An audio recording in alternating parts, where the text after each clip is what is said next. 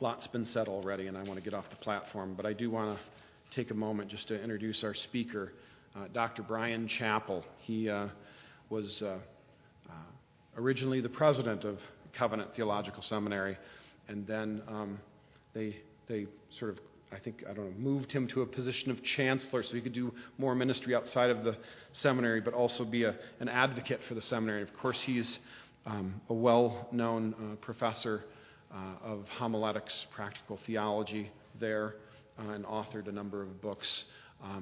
And now he's just recently taken a pastorate at Grace Presbyterian Church in Peoria, Illinois. And so be in prayer for him. He's been there just a few months now, and the challenges of new ministry. So please help me in warmly welcoming Dr. Brian Chapell.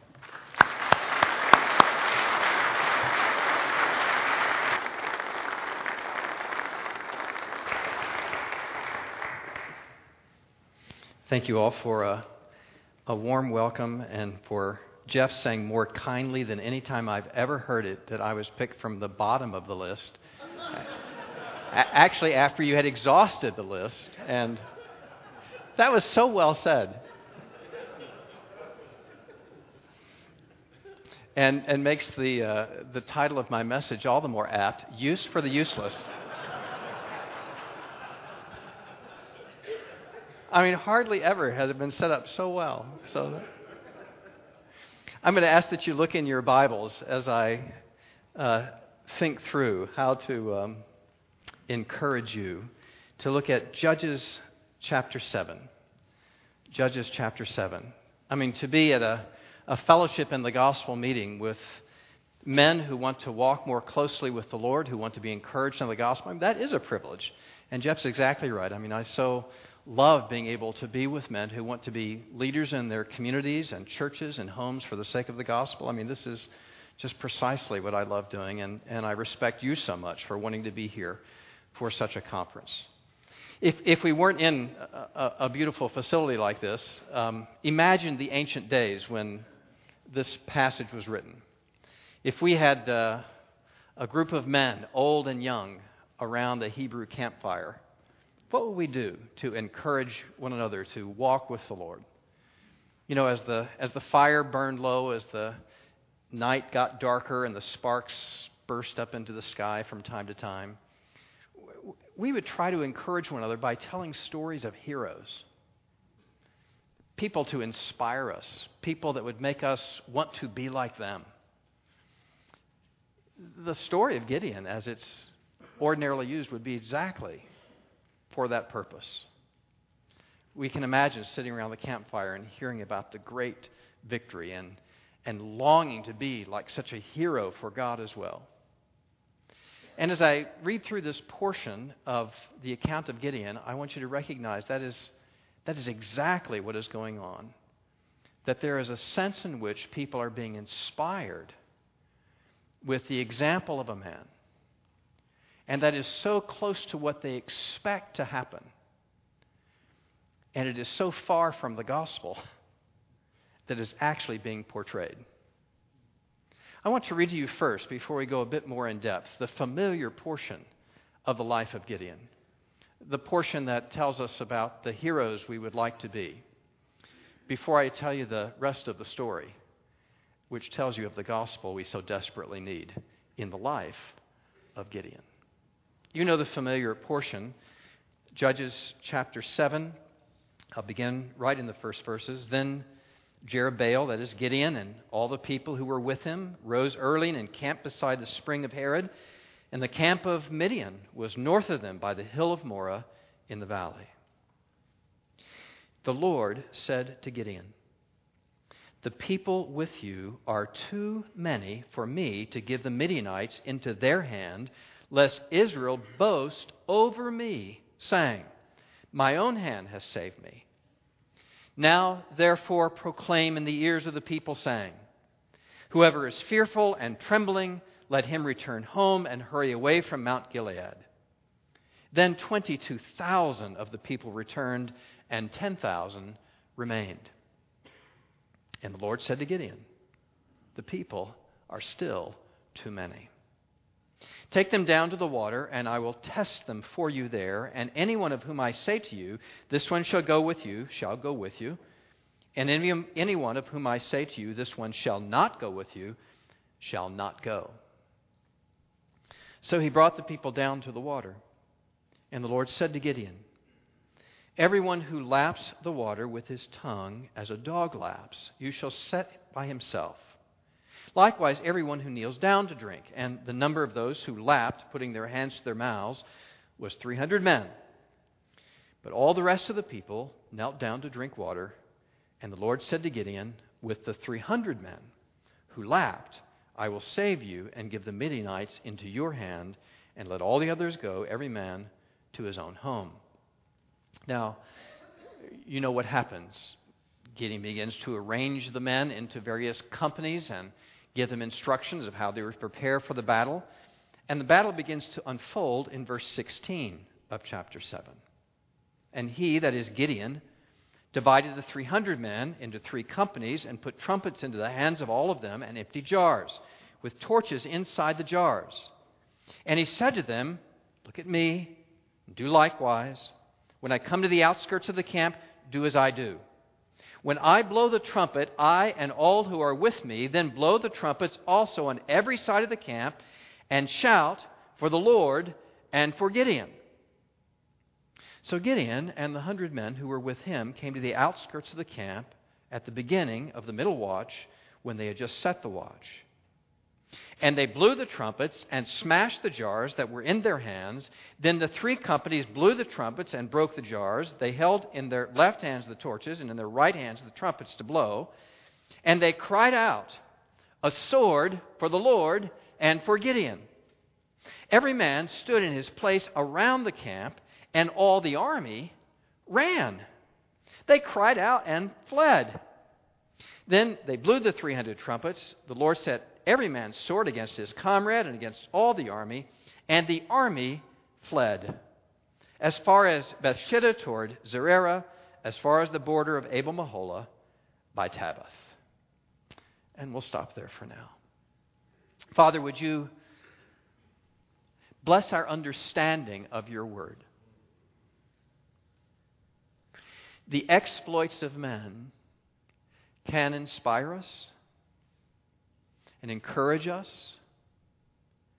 But if our strength is not in you, then our efforts are in vain. So, Father, we who would be men for God, teach us of the God who is for us, that we might be as you intend, not in our strength, but in yours. This we ask in Jesus' name. Amen. In the book Mourning, M-O-U-R, Mourning into Dancing, Walter Wangerin tells the story of a young woman named Gloria who has just lost the closest thing to a father she has ever known, an uncle. When she was a young girl, this uncle raising her at some point had to go off to war. And because she was just a little girl then, she got very frightened. And he, to settle her down, gave to her an Indian head nickel. And he said to her at that phase of her life, Gloria, if you will take this Indian head nickel and put it in your purse and never lose it, I will come back for it. He went off to war. She did not lose the nickel. And he came back. But now Gloria is much older, a single mom with children, still depending upon this father-like figure in her life. But he dies. And as the realization of his permanent absence settles upon her, so does a deep and profound depression. One night she dreams, and in this dream, the uncle reappears. And he says to her these words, Gloria, if you will find the Indian head nickel, I will come back again. She finds the nickel. he does not come back. And her depression deepens. She becomes useless as a mom, useless as an employee in her business, useless to her friends. It begins to touch everything in her life, not just affecting her inabilities, but her children losing hope and losing direction as well. One day, her oldest son comes home from school and he punches out the screen on the back door for reasons he doesn't even know. And that sparks a visit from the pastor, who comes and helps the boy replace the screen in the back door, and then goes in to talk to Gloria. She's like a delinquent in the principal's office. She just, kind of sits on the sofa with her head down. She does not respond. She does not react.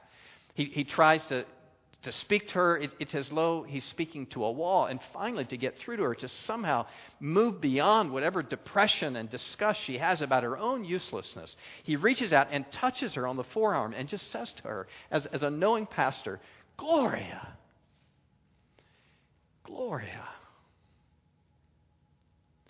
I wish my words were an Indian head nickel that you would again put into the purse of your heart and never lose them. Gloria, the Lord still loves you. Jesus loves you. Gloria, He does listen to me."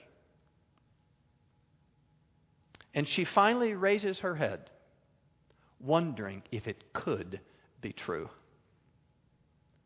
Could it be true that for one who is so useless and hopeless about herself, that God would still have love, even purpose for her life? If you're at one of those stages of life where, it's because the job has walked away or the family has walked away or your hopes for whatever the future would be are not what you want, and you think, what am I doing? What is the use of continuing maybe with my family, with my spouse, with my job, with the Lord Himself and the church? What is the use? If you are just in the moment kind of overwhelmed with that sense of uselessness, then I will tell you the stories of Gloria and of Gideon are for you. After all, chapter 7 is not where we first learn about Gideon. He's got background. He's got history that we need to refer to before we would ever think of him as a hero to emulate.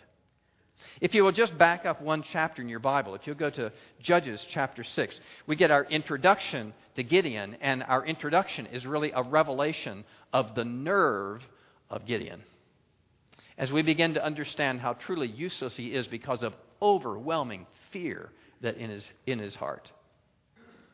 In verse 11 of chapter 6, we read these words. "Now the angel of the Lord came and sat under the terebinth," that's a kind of tree, "at Ophrah, which belonged to Joash the Abiezrite, while his son Gideon was beating out wheat in the winepress to hide it from the Midianites." Verse 12, "And the angel of the Lord appeared to him and said to him, 'The Lord is with you, O mighty man of valor.'" Now you are supposed to get the irony of this. If you thresh wheat, you thresh it in an open area. Why do you thresh wheat in an open area? What do you hope will happen? The wind will do what? Blow away the chaff. If you are treading out grapes in a wine press, you have an enclosed area because you don't want what to blow. You don't want what to blow in. You don't want chaff and dirt to blow in. But he is threshing wheat in a wine press. Why in the world would you thresh wheat in a wine press? Because he's doing what? He's hiding. He is afraid. The Midianites, with their chariots, have come into the lower valleys, into Israel, and the people of Israel have fled up into the mountains, and they hide by day and by night. And now here is Gideon, mighty man of valor, who is, he is threshing wheat in a wine press, so nobody will see him. He is afraid. For the angel to come to him and say, "Greetings, O mighty man of valor," is a little bit like going to a kid who's flipping hamburgers at McDonald's and saying, "Greetings, great chef." The situation kind of belies the title. This doesn't quite fit. And the unfit will become more and more obvious as we go. as this obvious fear of Gideon moves from just being obvious to actually being offensive. Verse 13, chapter 6.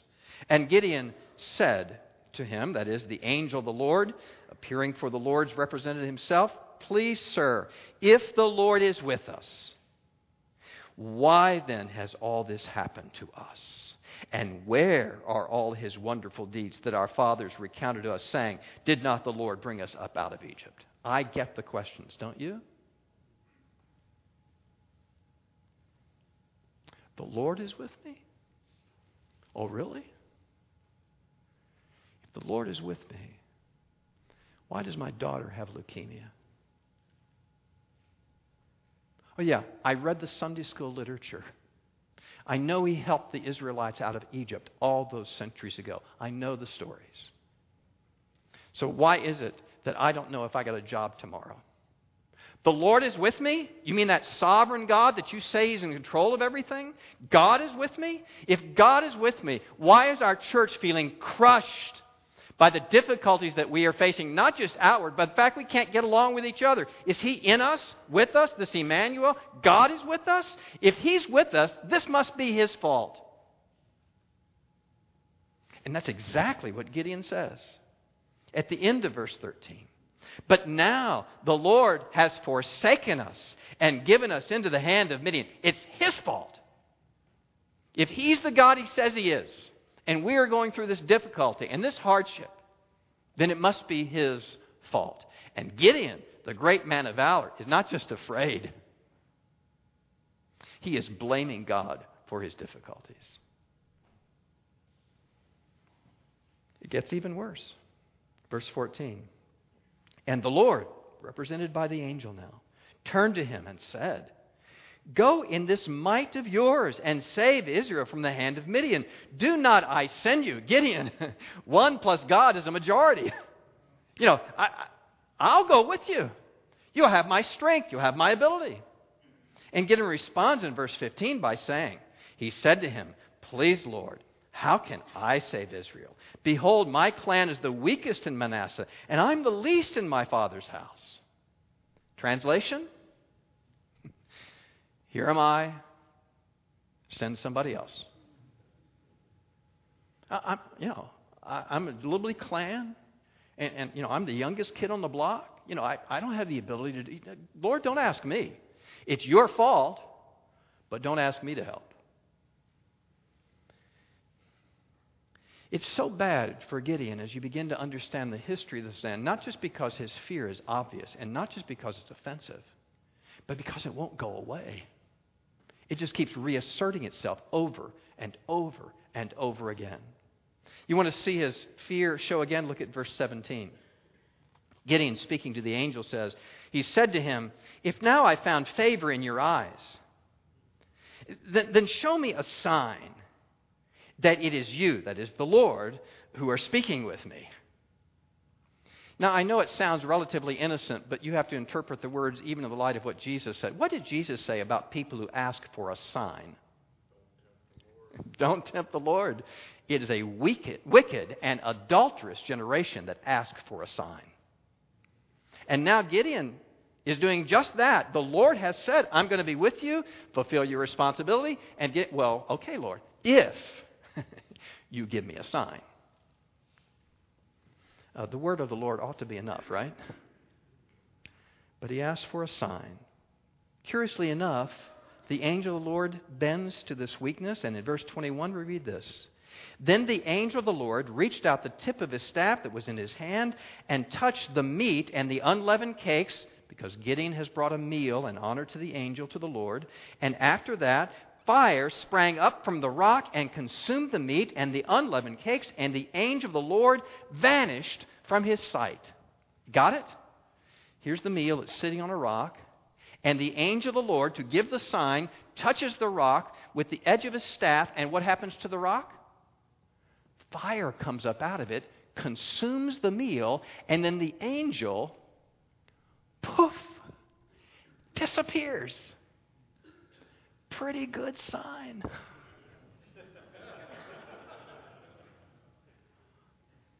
Well, if all this happened, you now have the angel of the Lord coming to you, speaking to you, promising God's help, and giving you a sign. Surely Gideon now has his nerve bolstered. He's ready to go to battle for the Lord, right? Well, not quite. Actually, now it's time for the angel to test Gideon. A little sign that Gideon might be ready. So in verse 25 of chapter 6, we read of the test that is devised for Gideon. That night, the Lord said to him, that is Gideon, take your father's bull and the second bull, 7 years old, and pull down the altar of Baal that your father has, and cut down the Asherah that is beside it, and build an altar to the Lord your God on top of the stronghold here with stones laid in due order. Now, do you get the first test for Gideon? Now, remember, there are 135,000 Midianites that he's to go against. And so the first test of whether Gideon is to be ready is the Lord says to him, I want you to go to your daddy's backyard. And do what? Tear down the idols that are there. Just go to your own family. How do you think Gideon responds to this test of his backbone? We read in verse 27. So Gideon took 10 men of his servants and did as the Lord had told him. But because he was too what? Because he was too afraid of his family. And the men of the town, to do it by day, he did it when? At night. I don't want anybody to see. Dad might get mad. The people might get upset. And so Gideon, going to his own family, takes 10 men and does it at night so nobody will find out. But they do. The people of the town do find out it's Gideon. So you may remember as the account unfolds, they go storm the father's house. The father comes out to meet the men. Not Gideon. The dad goes out to meet the men who want Gideon's blood. And what does the father say to them? Baal can take care of himself. Don't hurt my boy. You go back home. And Gideon hides while his dad, the idolater, defends him. Question, are you ready for Gideon to lead your army?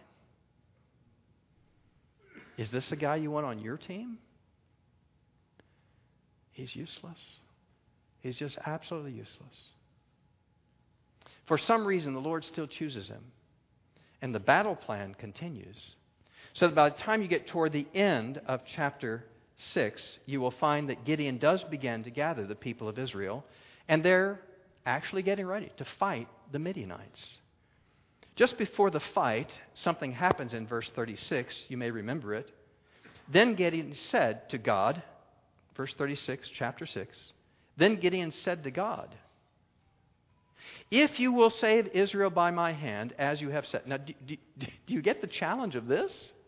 He says to God, if you will save Israel by my hand, as you have said.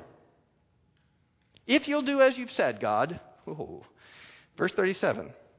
Behold, I'm laying a fleece of wool on the threshing floor. If there is dew on the fleece alone, and it is dry on all the ground, then I shall know that you will save Israel by my hand, as you have said. Do you get it? Lord, okay, I will go against the Midianites with the people that you have gathered. But first, Lord, I just want one more sign. Here it is. Lord, I'm going to put a fleece on the threshing floor. Now imagine, this may be still the same wine press threshing floor. But I'm going to put a fleece on this ground. And Lord, tonight, I want you to bring dew, and I want you to make the fleece, what? Wet, and the ground dry. And then, if you will do that miracle,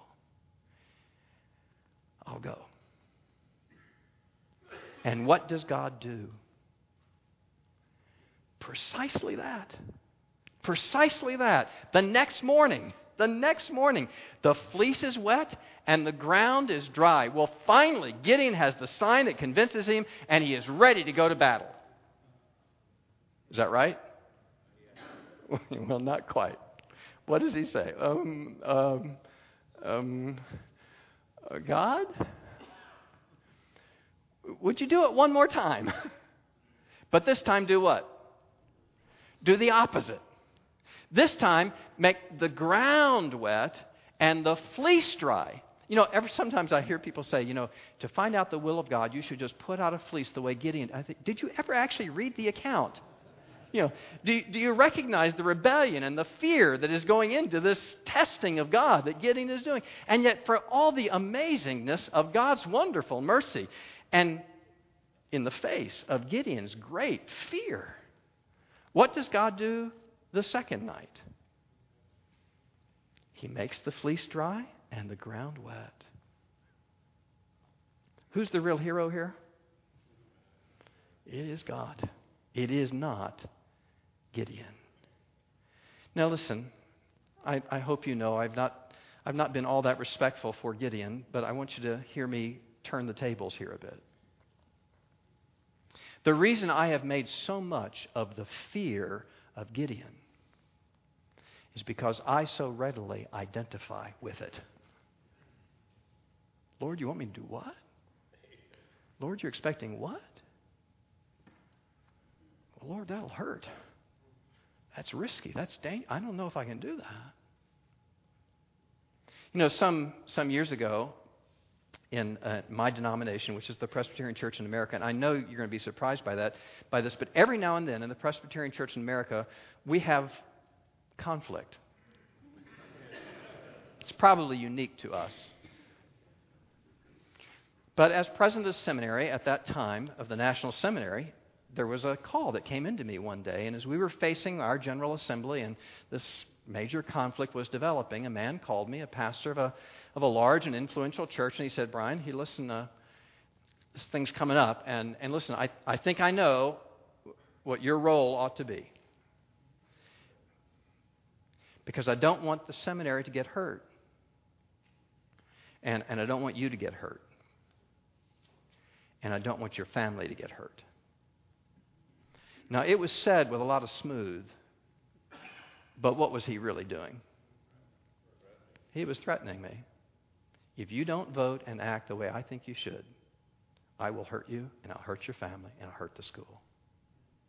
Now, listen, at that particular time, the sun is shining, it's a bright day, I'm feeling pretty good, and what goes in my brain at this moment is, though I'm still courteous to him on the phone, is, you don't scare me. I face bigger fish than you, And though I was polite, hung up, not really bothered. Later that evening, I was actually getting on a plane, and you know where I was going? I was going to Israel. It's a long plane ride to Israel. And you can get really tired. And as I got more and more tired, and the trip got longer and longer, do you know what began to happen as I replayed that conversation in my mind? I got really, really scared. Could he hurt me? Could he hurt the school? Could he hurt my family? And the more I thought about it, the more worried and anxious and afraid I got. I knew he could really hurt me. I don't know what you're facing. I know that the temptation is for me as a proclaimer of the gospel to say, if you're just faithful and if you just really have a good faith attitude toward God, all your problems will go away. I just don't know a Christian life in which that's true. I know that there are real things in life to fear. And for the moment, I'm not going to take away the things that you rightly fear. What I want you to see is, as fearful as Gideon was, God still used him. He was useless. He's just so useless in so many ways. And yet, God still, in mercy, beyond our expression, full understanding, took this scaredy cat, this fearful man who was trying to run away from his responsibility for God, despite the word and the repeated promise of God to be with him. Gideon just stays afraid, and God stays with him anyway.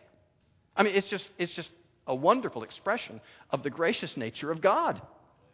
And yet, as you see it, it's still hard for us to grasp. We want to say, no, show me how the problem will go away. And it just doesn't happen here. There's still 135,000 Midianites to face.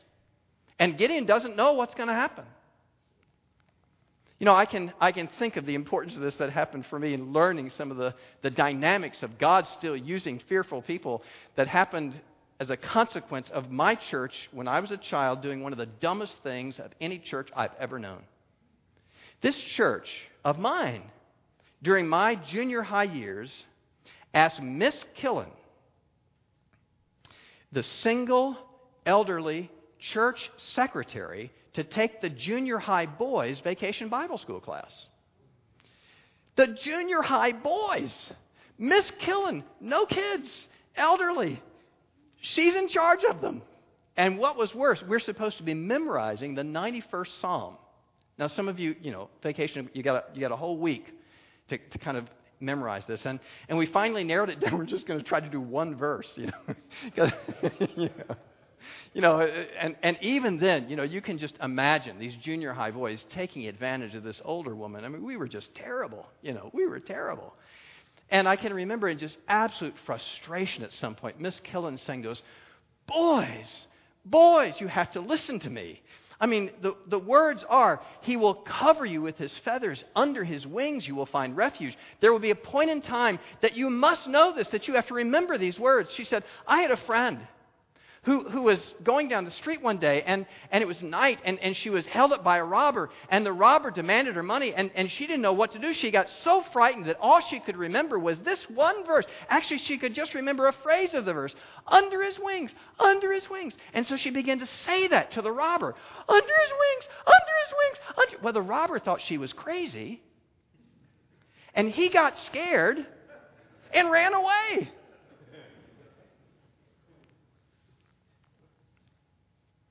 Because she said, boys, even when you are afraid, God is with you. Amen. What happened to Gideon? What do you know? Even when he was afraid, God was with him. I know that I should say you shouldn't be afraid about the job situation or the health situation or the family situation. But listen, there are real bad things that can happen. And for the moment, I'm not just going to promise you some kind of magic wand out of the Bible that make it all disappear.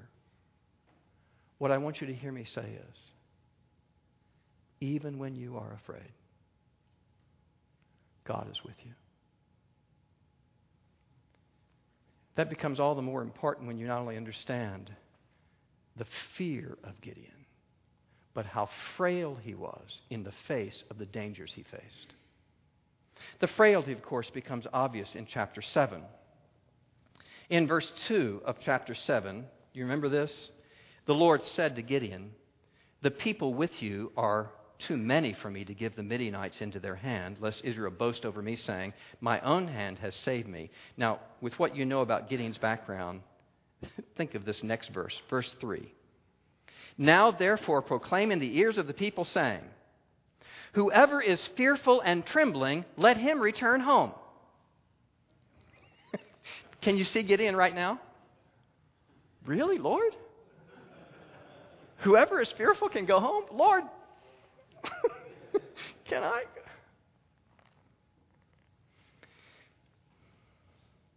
Let him return home and hurry away from Mount Gilead. Into verse 3. Then 22,000 of the people returned, and 10,000. Okay, start out with 32,000. Even that is not too big an army to go against 135,000. Now 22,000 have gotten afraid and gone home. You only got 10,000 left, and God says what? There are still too many.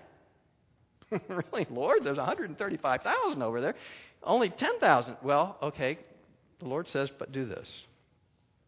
Verse 4, the people are still too many. Take them down to the water. I'll test them for you there. And anyone of whom I say to you, the one shall go with you, and the one of whom I say to you, this shall not go with you, shall not go. So he brought them down to the water. And do you remember the test?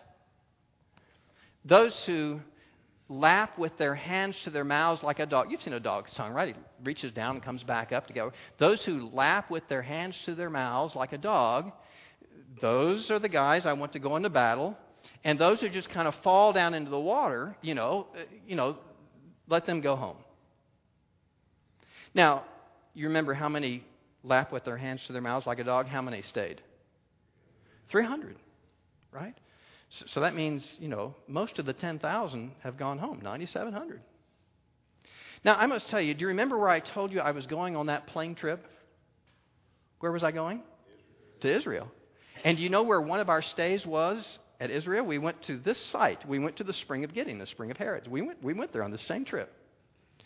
And it was so interesting for me on that trip to actually hear the Israeli guide explain her understanding of the Noble 300.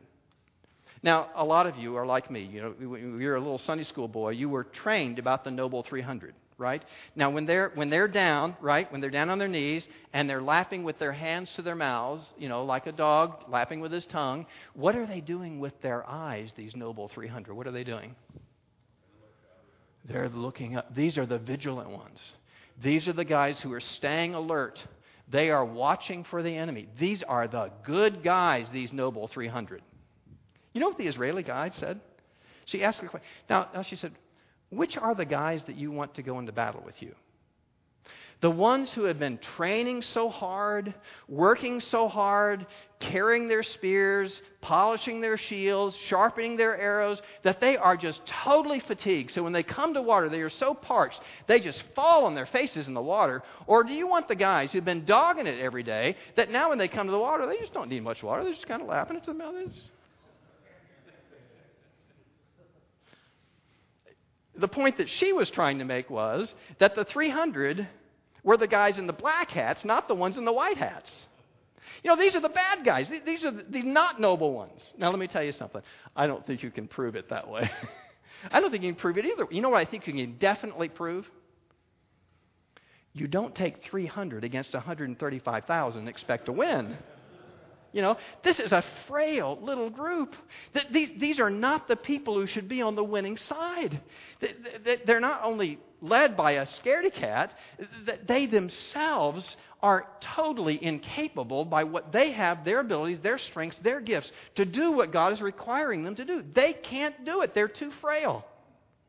I think of it, some of you may remember that account of Pilgrim's Progress where the pilgrim Christian actually gets to the celestial city. That's the representation of heaven. And as he gets the tour of the celestial city, at one point he is actually led to the storehouse of the munitions of God, God's weapons house. What do you think would be inside? As Christian looks inside the storehouse of the munitions of God, what do you think's in there? Trumpets and broken pitchers. The signs of human weakness in which God shows himself strong. I know God calls us to do things that we think are beyond us. To stand up to a boss. To be gentle with a spouse when everything in us wants just to rage. When we are being called to take care of a child who has turned his back on us and we wonder where we will get the funds, much less the patience. And God is calling us to ministries and mission greater than our ability to withstand. And we wonder, how can we do it? And he is reminding us that in our weakness, he shows himself strong. This is beyond you. It is beyond your ability. Trust him. Because he will take people who are afraid of the consequences and people who are too frail to accomplish the task and say, if you will confess that to me, I will still use you as I know best in my time and my way. Trust the God who uses the frail and the fearful, because he's the one who uses useless people to show himself and the glory of his own name to the whole world. Some years ago, when Jiang Zemin was the premier of China, there was a delegation from our school that went with some others and had an opportunity to have audience with the premier of China. And this was a time in the early 90s at which there was great persecution that was coming upon Christians in China. And yet here was this group of Christians who had time to be with the premier of China. And as the conversation progressed, and some of you know how this works, you have to be so careful about the politics and about what you can and don't say. And so people begin just to express that Christians were truly those who desired peace in the society, and they wanted people to be moral, and they wanted the great ideal of the Chinese system. They wanted order in society that comes from following Christ. And the premier listened to that kind of approach, said at some point, great confession, he said, that when he was a child, the nurse who raised him and cared for him was a Christian. And the opportunity was given right then to give him a Gospel of John with his promise that he, if he could, would read it. Now, I can't tell you that there be any definite thing that happened, but some of you know what's happened to Christians in China since the early 90s. As the multiplication factor of Christians has grown from at that point probably 40 to 60 million to now closer to 100 million Christians in China. There are more seminaries in China than there are in the United States. Do you know that? Chinese Christians may already outnumber North American Christians. There has been this tremendous mushrooming of the gospel in house churches, in hidden places, in ways that people... I was there in January under an assumed name in one part of the country because you simply can't be open about your faith, and yet the gospel is multiple. What if a generation ago there was a Christian nurse in a rich household caring for a little child in the name of Jesus, and her testimony, weak and frail and unseen by the rest of the world, is triggering one of the most expansive outbursts of Christianity in the history of the world. And she has no concept it was going on, no expectation that it was happening. And yet God was saying, in the weak I am made strong. Those who trust in me, though you think you are useless, my word does not return to me void. I will use those who trust in me, though they be afraid, and their own efforts to their eyes be frail. I know something in you not only believes that, but wants to believe it. That God can use people who are afraid and people that are frail and don't seem to be useful at all. But you know, sometimes we back away from these biblical truths thinking they don't apply to us because we might acknowledge the fear. We might even acknowledge the frailty. But we say, as this can't apply to me because I am too fallible. You can't make these promises to me that God will use somebody who is useless to Him in all the failings of my life because what my failings indicate are sin. I know that. God is not obligated to help somebody like me. My weakness, my faults, my frailties are too obvious to my own eyes. I don't expect God to use me. If you're going to count yourself out of the promises and blessings of God because you think you simply don't qualify for them because of the lack of spirituality in you, you desperately need the rest of the story of Gideon. I read to you the hero chapter, that's 7. You shouldn't ever finish until you've gone to chapter 8. Chapter 8 tells us aspects of Gideon's life that don't usually make the Sunday school literature. Verse 22 of chapter 8. You there? Verse 22, chapter 8 of Judges. Verse 22, chapter 8 of Judges. Then the men of Israel said to Gideon, "Rule over us, you and your son and your grandson, for you have saved us from the hand of Midian." Gideon said to them, "I will not rule over you, and my son will not rule over you. The Lord will rule over you." Well, isn't that noble? Don't make me the king. Only the Lord should be your king. Now, that really is good theology and good governance. The problem is, if you'll just let your eyes roll down the page to verse 31, something very interesting is said about Gideon. Verse 31 of chapter 8, "And his concubine, who was in Shechem, also bore him a son. And he," that is Gideon, "called his name Abimelech." Now, there's a few people in the room who still have a little Hebrew from their seminary days, and I will not call upon them. You're okay. You don't have to be afraid. But let me remind you what Abimelech means. Abimelech means, my father is the king. What did Gideon name his son? My father is the king. All right, now listen. The people come to Gideon and said, Gideon, be our king. You rule over us. Oh, no. Only the Lord should be your king. By the way, have you met my son? His name is, my father is the king.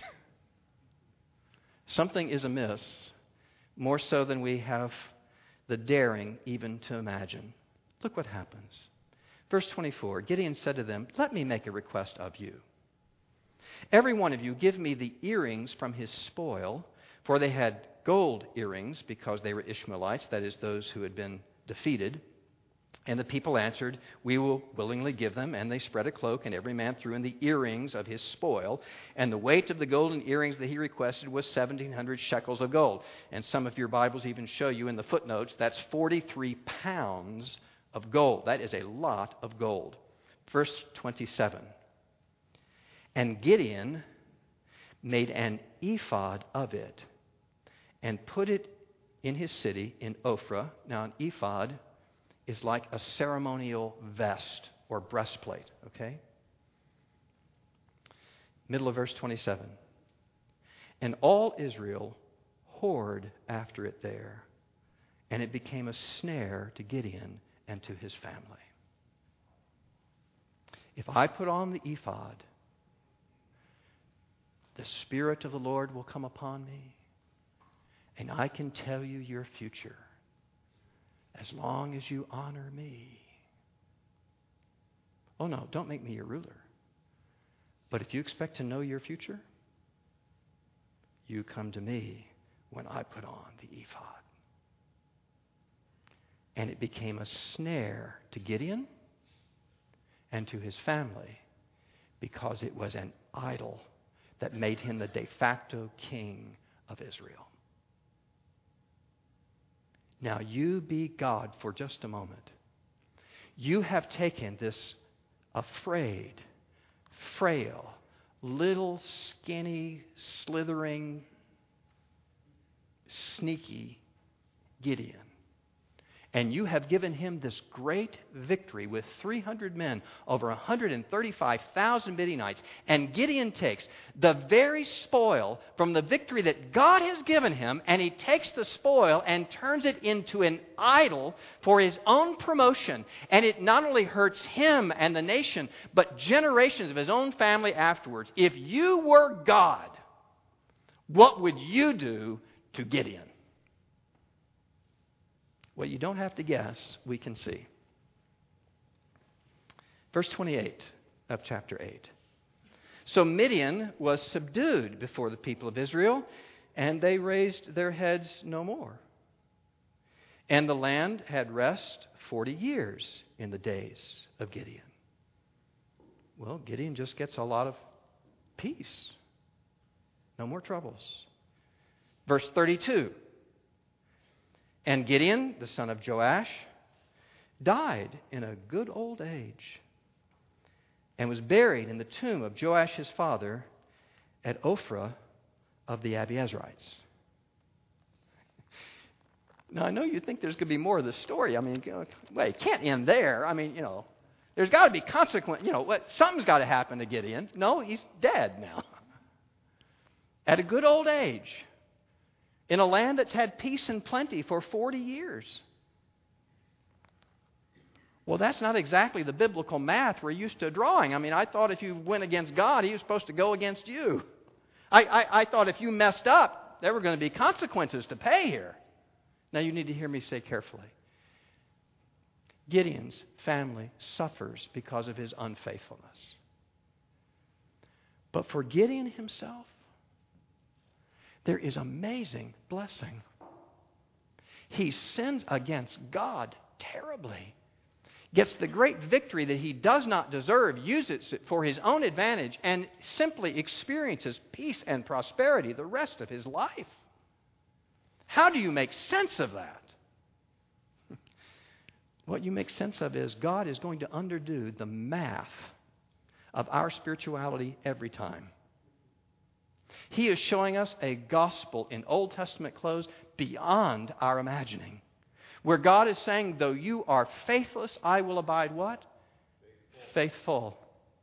Though you are undeserving, yet I will provide mercy. Though you are totally in rebellion against me, you have to remember that was when we were yet His enemies, what did Christ do? Died for us. It's not the math of our minds. God is simply saying, I will do whatever is necessary to claim the hearts of my people. Yes, sometimes there is discipline. No denying that. Other times there is overwhelming blessing to show how great is His grace toward those who will even turn to Him at all. So that we recognize it's not just the people who have measured up, but the people who can never measure up, who are totally useless. That God still says, I have hope for you. You don't think there's a reason for hope? You look at Gideon. He will destroy every math that we want to bring to the gospel and say, no, God will show His mercy as He knows is best to claim the hearts of His people for the Gideon's going to make it to the Hall of Faith, right? The Hall of Fame of Faith in the book of Hebrews. He's going to make it. And you read it. Why? Because he was a man of faith, not in Gideon ultimately, but in a God who was so much greater than Gideon. And that reality is ultimately what gives us hope when we know we are afraid. And we are frail. And we are fallible so much that we don't have any right to stand before God. And He says, I know that. That's why I sent Jesus. Because you couldn't make it right. You're more like Gideon than you know. And when you know that it's the useless to which God is saying, I can still use you, we have hope again. Maybe I can only tell you, if I bring it closer to home that is even comfortable, even for me. About 4 years ago, in a holding cell in Mississippi, there was a middle-aged man who has the mind of an 8-year-old who was huddled in a corner and trembling. He'd been arrested for just cause. But he was put in this holding cell with other men, more mature, more understanding, more hardened than he was. And if you can imagine having the mind of an 8-year-old in a holding cell with a bunch of other men, you would know why he was trembling. Trying to hide in a corner and just shaking in fear. And another man in the cell, for reasons we're not entirely sure, probably there on drug charges, saw the middle-aged man with an 8-year-old mind trembling and went to him and said, if you will trust Jesus, He will be with you, whatever you have to face. Now think of that. Here's a man probably on drug charges who's abandoned every bit of Sunday school teaching he's ever heard. Probably not associated with a church that wants to recognize him at all. And yet he's becoming an instrument of the gospel to walk across a holding cell in which he himself has been arrested, to go to another man who's trembling in a corner with an 8-year-old mind and say, if you will trust Jesus, He will be with you with whatever you have to face. The reason I know that is true is the middle-aged man with the 8-year-old mind is my brother. And I have witnessed to him, as has the rest of my family, all of my adult and much of my childhood life to see no results.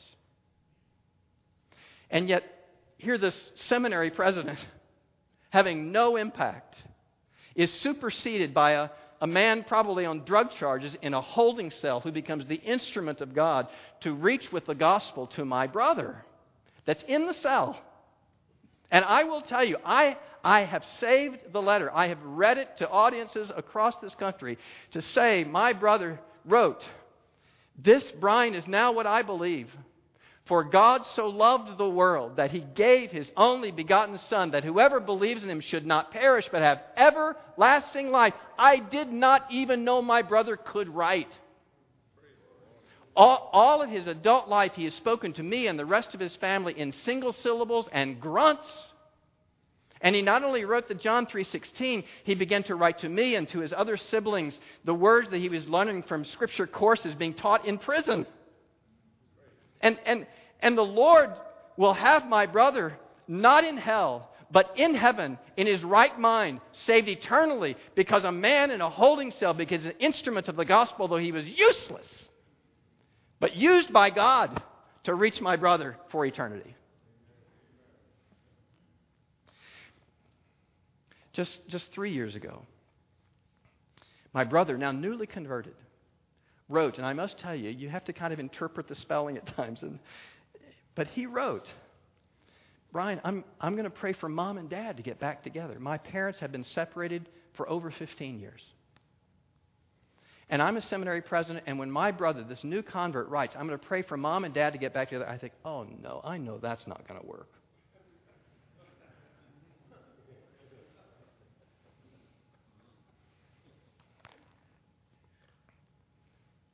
And that year, my oldest daughter got married. And my mother called me one day and she said, I'm coming to the wedding. Okay. I'm coming with your father. Okay. We're staying in the hotel where the wedding parties. Okay. We're staying in the same room. What? She said, we're still married. Remember, it's not a scandal. Because they'd never gotten divorced. And finally, I kind of got up off the floor and said, Mom, are things better between you and Dad? And she said, because of your brother's troubles, your father and I have learned to lean on each other again.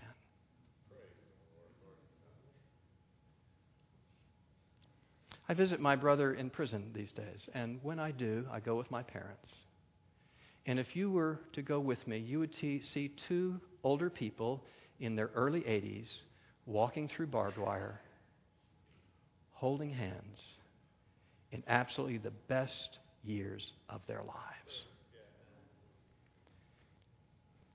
Because a middle-aged man with an 8-year-old mind began to pray for them. And that little child led me and led them into the beauty and the glory of the gospel truth that I would proclaim to the world. Listen, you must hear me. The gospel is real. It changes people. Not because we're better, not because we're deserving, not because we've got it all together, but when we are afraid, God is still with us. And when we are too frail to accomplish anything, He says, you turn to me and I will be with you. And when we say, but God, I messed up too bad, He says, but I sent Jesus for you. And when you know that, you have hope again. And I pray that you would have hope again, whatever you're facing. That you would know that God can use useless people like Gideon, like me, like my brother, like you. God can do that because He's the God of Gideon who sent Jesus for me, for you, for this world. Father, work the gospel into us again.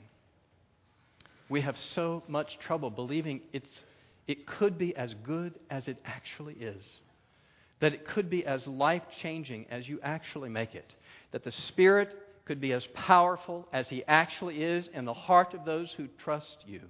And where our trust has waned and where our fear is great, Father, work again this night, we pray, to bring into our hearts the realities of the God who says, though you are weak, I will make you strong. I am the one who takes broken vessels and blows the glory of the gospel through them. Father, though broken, we turn to you. Though we may have trumpeted ourselves in the past, help us now to trumpet you. May the glory of the grace of the Lord Jesus be our hope and strength again, we pray. In Jesus' name, amen.